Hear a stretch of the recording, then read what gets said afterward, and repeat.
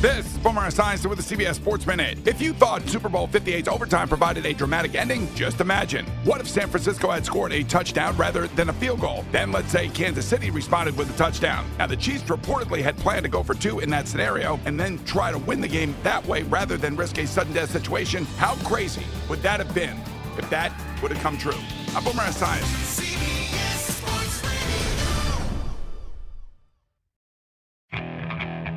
Okay, picture this. It's Friday afternoon when a thought hits you.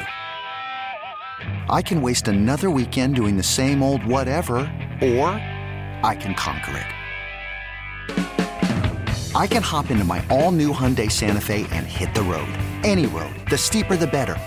Because my all-new Santa Fe is available with H-Track all-wheel drive, so I can hit the trail without a worry in the world. Heck, with 3 rows and best-in-class rear cargo space, I can pack the whole family in with all our gear.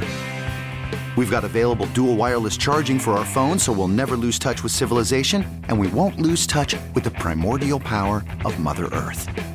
So which is it?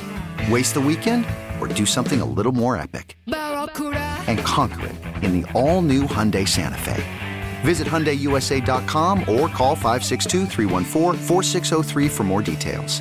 Hyundai, there's joy in every journey.